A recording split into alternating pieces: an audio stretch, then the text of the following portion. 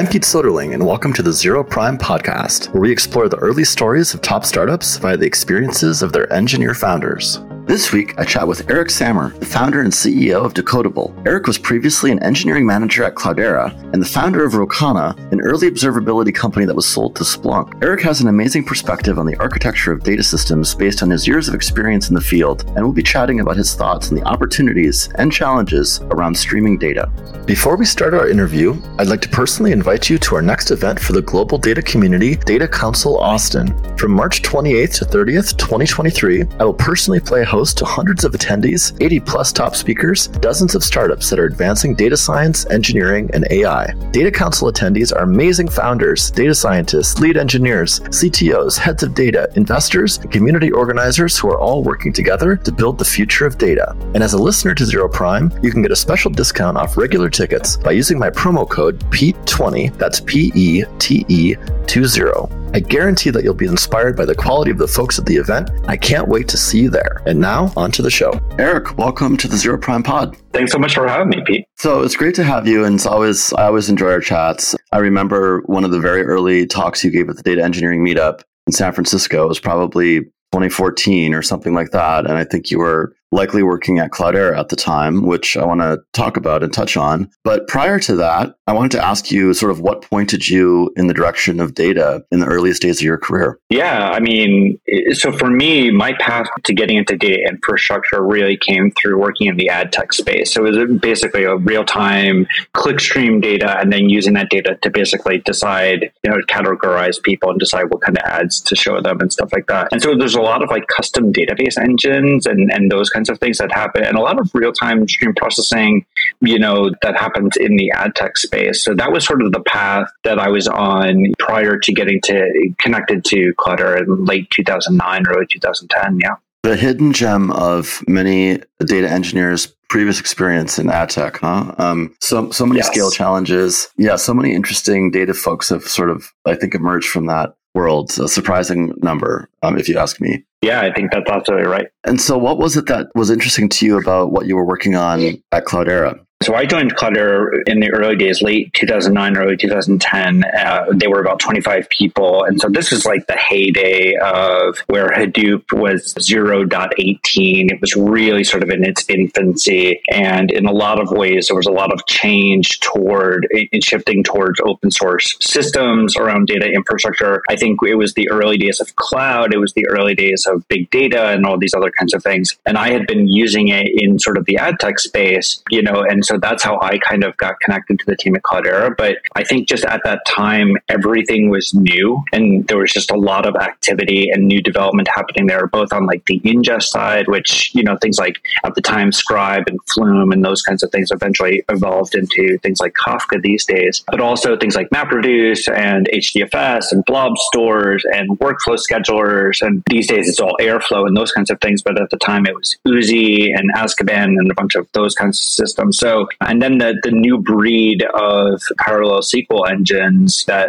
these days are more evolved into things like Spark SQL and Snowflake and Presto Trino, those kinds of systems. So it was just really exciting at that particular time. And you ended up working on sort of a precursor to Presto, if you will. Tell us a little bit about that project and what you learned there. Yeah, I did a bunch of different things in the early days of Clutter. Initially started off, somehow I wound up managing the teams that were working on things like Avro and Parquet, and was tangentially involved in a project called Impala that was a parallel SQL engine that sat on top of HDFS and S3 and a bunch of other things that worked very closely with Parquet. In a lot of ways, I think right around the same time, Presto came out of Facebook, and Impala was really meant to start to take over what Hive was doing at that time, basically be like a low latency SQL engine on top of this data. And for a variety of reasons, Presto wound up winning, which was fine. Although these days, I mean, I think you probably see even more Snowflake and Databricks and those kinds of systems. But yeah, that was the project that, I wasn't like a main person on it, but I was certainly involved. And so you left Cloudera and you decided to start your first company The psychology of an engineer founder taking that plunge is always fascinating to me. So I have to ask you, was there a moment when you sort of knew now was the time? And what was the path leading up to that moment for you as an engineer deciding to really venture out and start your first company? Yeah. I mean, in retrospect, and I'll tell you, I'm not one of these people who's like, oh, I want to be a CEO or a CTO or something like that. I'm not like aspiring to be a serial entrepreneur or any of those kinds of things. For me, I've always just done the most exciting thing that's in front of me as those opportunities became available. And so at Cloudera, I got like tons of exposure to going from a 25-person organization to, I think it was maybe 800 people or something like that by the time I left about 4 years later. And so like I got to see fundraising, I got to participate in sort of like, some of the internals of just running that business. And, in 2014, two co-founders and I kind of had this opportunity to take advantage of the work that we had done at Cloudera and sort of the hype around the space to raise money. And it wasn't so much that I felt like I wanted to be a founder, but I really wanted to build something that mattered and, build the kind of place that I thought engineers could be really successful in building a product that made sense to users. And the capital was in front of us and like the stars aligned. It was like one of those situations and it just made sense. And so I kind of just got sucked into it because it was in front of me. I mean, I wish I had like a better sort of like story around it, but like honestly, it was really just that the stars aligned, the capital was available. We had a reasonable idea that investors believed in, had some customer interest, and really just like kind of grabbed it. I'll say in retrospect, if I had thought harder about what I was doing, I probably would have been more scared of it. Like there's a certain amount of like being naive and optimistic that you have to take that kind of plunge. I think if you study it too hard, you can really like, psych yourself out, So I think in that sense, I was probably just, younger and dumber and maybe more naive, but it all worked out for the best. So tell us how it all worked out. We want to move on to, the streaming topics and things that you've been really focusing on now, which I'm excited to chat about. But I think that Rokana, this company, was sort of opened the door for you, I'm sure, for a lot of things you're doing now. And so I'm curious to hear about the lessons that you learned from that experience and briefly how the story ended. Yeah, absolutely. So, I mean, the short version is that, like, we set out to build what we thought was like the killer app on top of that really big data stack, which for us was about observability and machine data and those kinds of things, basically a Splunk competitor. And so we raised a bunch of money and we did that and we started taking down some customers and stuff like that. But the early stages of developing a product are scary because, you have an idea about what the world should look like and customers don't always agree with you. You have to decide how much of that is, education you need to do in the market versus, just adjusting the product to fit what people are looking for. And I think that we got a couple of customers down. We didn't really nail the product market fit thing, which is, people talk about it and it's cliche, but the truth is just super hard. And eventually it made sense to exit the business and Splunk wound up acquiring us in 2017. And then I spent the next 3.5 years at Splunk working on a bunch of cloud data infrastructure and stuff there. But streaming was like a theme throughout all of that. And in fact, a lot of the secret sauce that we had at Rokana was really about how we handled streaming data and parsing and ingest and like all of these other kinds of things, which is how I got into things like Flink and, those kinds of systems where I spend a lot of time today at Decodable on that stuff. Yeah. And so tell us about this comment that finding product market fit is really hard. So how have your perspectives changed into how you sort of work through what that means and fog around finding your customers now at Decodable versus how you did in a previous company? Yeah, I think that one of the big things I learned is how to be deeply evidence-based on this stuff. Because again, like as an engineer, you're like, of course this problem makes sense. And of course everybody thinks about it the way that I do. And then what you find is that people don't, right? They're sort of at different stages of adoption. They may have different systems they're integrating with. There's tons of factors that sort of play into this, or they may not value it the same way. Like it has to not be just like a cool product. It has to be packaged in a way that people can buy. It has to fit in existing tech stacks. There's like all of these different dimensions. And I think I learned maybe the hard way to be flexible in the face of, the feedback that you're getting, and really get clear on the things that you think are differentiated and sort of like the parts of the market that you're willing to push and educate versus the parts of the market where it actually makes sense to not be that different and to really just fit into the way that people think about things and meet customers where they are in terms of technology or terminology, whatever, pricing, whatever it is. And it's not just a product thing, it's a whole company thing. I have a ton of fun talking to people about how to solve these problems and work through that process today, but I don't know that there's a formula for it. I think it's just hard. Yeah, it seems like it's this classic situation of founders being the almost delusional optimist / evangelist, because, quote, thought leadership is important for many of us who are building especially new innovative tech products and bringing them to market, because the market may not quite yet be there. Right. So there's this sort of intersection of all of the optimism and delusion that needs to accompany that ability, and then the cross-section of like where the market is now. And isn't it so true that so many of us get tripped up on the trade-off and the interplay between those things? And it's important to keep both in mind. So I appreciate that advice. Absolutely. So let's move on to streaming, because your current company, Decodable, is a really exciting take on making streaming data systems easier for enterprises to adopt. And I want to just cut to the chase, because as the resident data council expert on streaming, I have to ask you this question that's kind of like on my heart, so to speak. And basically, it goes something like this. We've been talking about the benefits of streaming for a long time, and yet the debate rages on as to sort of all the trade-offs required to implement streaming, right? It's a complete change of paradigm. Your engineers have to think differently, maybe even be retrained in many cases. The systems have been historically relatively complex. What use cases does it really drive that we need anyway? Right? There's all of these, not to be too Debbie Downer, but there's all these accusations and questions sort of leveled against the space overall. Eric, sitting here today, the founder of a shiny new, well-funded company bringing amazingly simple streaming solutions to market. Like, why does Eric believe that now is the time for streaming to be adopted in the enterprise? Yeah, it's a great question. And I think those are all very real and fair points for what it's worth, if we're being intellectually honest about it. I think, first on the use cases, I'll say that the use cases, I think, have caught up to the technology. I think, especially in the day and age of like COVID and stuff like that, real-time food delivery, logistics, retail, inventory tracking, pandemic spread tracking, these are all like inherently real-time applications these days. And I think that in a lot of ways,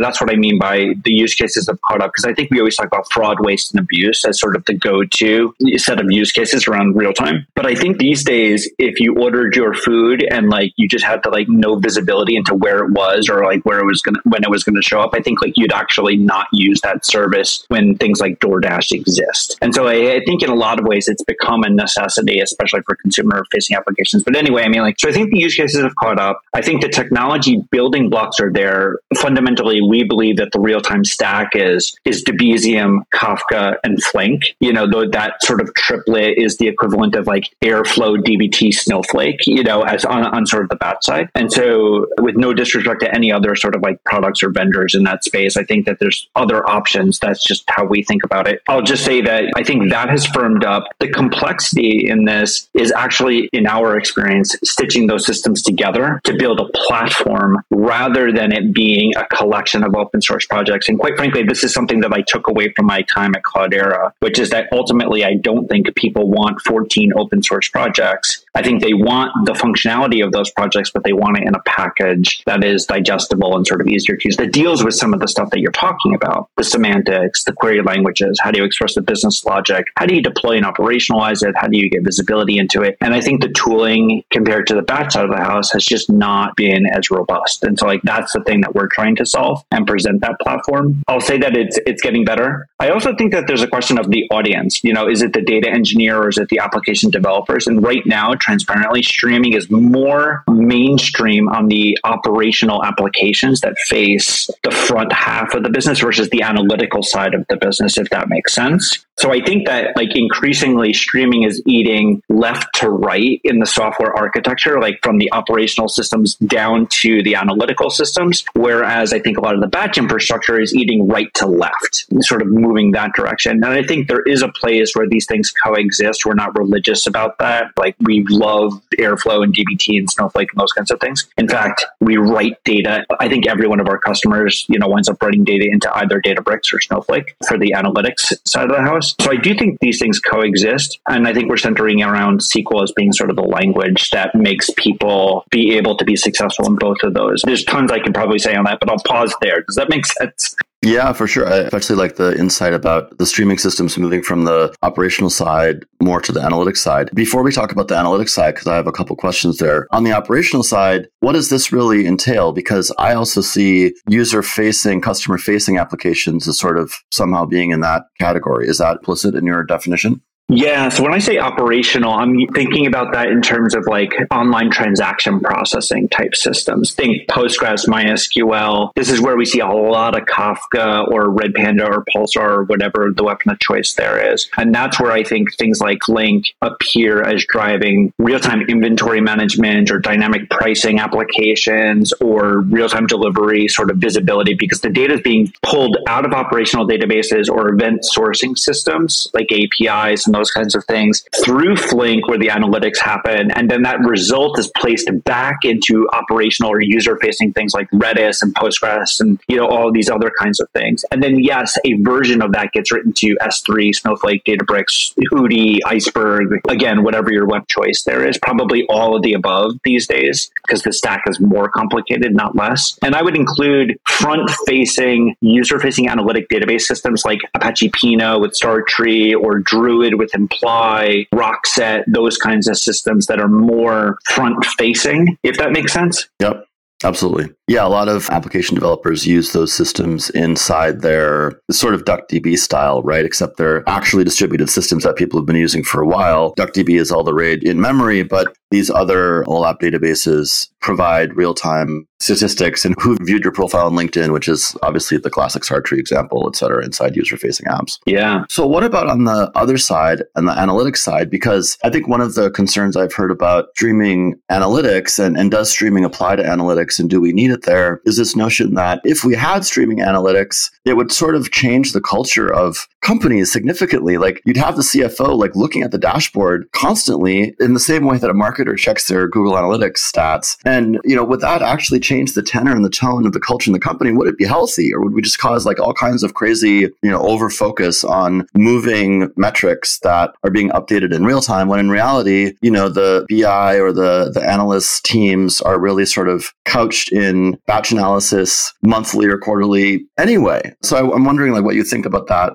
scenario. Yeah, I think, the value prop for real-time and stream processing on the operational side of the house, the OLTP side of the house, is pretty obvious, right? Like that's just how the application works. But to your point, like it's probably less clear on the analytical side. I think there's a couple of places where this matters. One, I would say if you're already sourcing all that data on the operational side, it's very natural to think about using that as the method of ingest into the analytical system. So it's a little bit like an icing on the cake, if you will. And that doesn't mean that you can't do monthly analytics. It just means that your data in Snowflake is going to be fresher. It's just going to be more up to date. And especially now with things like Snowpipe streaming and Delta Live tables and like all these other kinds of things, I think people recognize that. I think the other thing is that like it makes sense to separate dashboards on the analytical side where the CFO is staring at things. Like you're probably right. Those things don't need to tick in real time. Maybe they do, but I don't know. I don't take a position on that. But I also think that there's things like if somebody is trying to train a model based on like rapid changes and cyclic changes in data and stuff like that, I think this actually helps to deal with some of the model drift problems, for some of the AI ML use cases where the thing you're training on is so delayed that it doesn't see the sort of latest artifacts. And like you build and train a model and then you deploy it, you see like a wildly different result because like production looks different than what's happening on the analytical side. So like, I think that it's more nuanced than just analytics, right? I think there's many different sort of use cases in there, but fundamentally, I think if it's purely a cost savings thing of like, listen, you can consolidate a bunch of tools and like write data into Snowflake or S3 or Databricks using the same pipelines that you use to process data. That reduces data governance problems, that reduces cost, that that makes the data fresher if that matters for your use case. And if it's all being done in things like SQL, then like all the analytics you do on the offline stuff can be applied to the online stuff. And like that actually reduces things like feature extraction bugs and like, differences in sort of like offline, online use cases and those kinds of things. So I think the value prop is different, but I don't think that it's zero, if that makes sense. Mm-hmm. And it's interesting that you're sort of doubling down on this right to left shift in the sense that you're actually explaining that this is sort of the maturity model of the evolution of streaming in the real world right now and that potentially sort of backing into these analytical systems using the same data freshness that we're sort of fighting to achieve on the operational side could be a side benefit or a sort of happy consequence, but that's a real world estimation of sort of the way things are moving now, which I think is fascinating. Right. Yeah, absolutely. And I'll just add that I do think that there are use cases where it does make sense. I mean, you think about inventory management. If you're a retailer and company A has something in stock and company B doesn't, I don't know about you, but I don't have a lot of loyalty to retailers. Like I buy it wherever it's in stock, and so like I think those kinds of things matter to consumers. And so like if your inventory is being driven off of back office, infrastructure type systems, or you're trying to decide when to reorder something, I think these things matter, right? I think ultimately they are reflective of customer experiences. Makes sense. So is there any use case of streaming that we haven't covered that you think is particularly hidden but still interesting? No, I think it definitely plays a role in what I would think of as like data-driven applications that are more sort of like customer-facing, like user-facing front stuff. I think increasingly things like model training, especially like you start to see where people are abusing and beating up AI models and chatbots, and like there's like actual real sort of, impact to those kinds of things. I think that's a case where you would actually want to integrate sort of like the silly things that people are doing sooner and sort of retrain and sort of adapt based on those things. And sometimes maybe that's even online learning where streaming really can play a role, or whether it's just offline learning where you're keeping things fresher for training purposes, retraining purposes. And then I think like BI stuff in general, I mean, even at Decodable, we look at product telemetry metrics based on like who's signing up and like what errors are they hitting and where are they coming from and all these other kinds of things. And that's all driven out of a Snowflake warehouse at Decodable with Sigma on top, but it's populated in real time, right? Like, we want to see this data in real time because there's plenty of decisions that we can make and optimize so that we can improve customer experiences within a certain amount of time. So I think that like those three families of things, all add up to, streaming being useful. And so, not the least of which, I wanted to mention that Eric is the track host for our data streaming track at Data Council Austin this March. So, Eric, I just wanted to have you sound off on what you're most excited about in the track and what you hope that people will walk away from the track knowing and understanding that maybe they didn't before. Yeah, I mean, I am incredibly excited about the battery of speakers that we have coming up on this instance of Data Council. I think we're going to have a bunch of speakers on a myriad of technology, including things like Apache Flink, some more commercial systems. I think the team at Materialize is going to be speaking, Frank over at Materialize, and even Python-based systems that are optimized around machine learning with the team over at ByteWax. So I think there's like lots of interesting stuff for a variety of different kinds of people, whether you're thinking about operational stream processing use cases or ML stream processing use cases or more database oriented stream processing use cases. So I think the list of people that we have speaking, I think is going to jive really well for the kind of audience that is attending Data Council, and quite frankly have some top notch speakers that I think people do not want to miss. So I'm incredibly excited. I'm going to be attending all these talks for sure. So I'm just really excited to see it. That's for sure. And certainly Decodable is speaking. So we're always excited about that. That's great. Well, I'm really excited to see the track and the lineup that you put together. It's going to be, as advertised, an amazing track with some really top, smart folks there. So obviously, we'll have our famous speaker office hours after each talk where people can follow up with the speakers in a private setting, chat with them individually and personally about their systems and their questions. So yeah, I'm really excited to see the community congeal around this data streaming track in Austin, Eric. And you've done an amazing job in lining up such smart people. So hats off to you. Thanks so much, Pete. Really excited to be a part of it. Well, it's great to talk to you, Eric. And I'm looking forward to seeing you in Austin. So until then. Me too. I can't wait. Really excited. Thanks for joining me for another episode of the Zero Prime Podcast. I hope you enjoyed my chat with Eric Sammer. If you'd like to get in touch with Eric, you can find him on Twitter at eSammer, or you can find his company, Decodable, at decodable.co. If you like hearing from engineer founders on the cutting edge of enterprise startups and developer tools, please leave us a review on your favorite podcast app and subscribe to the show. We'll see you next time.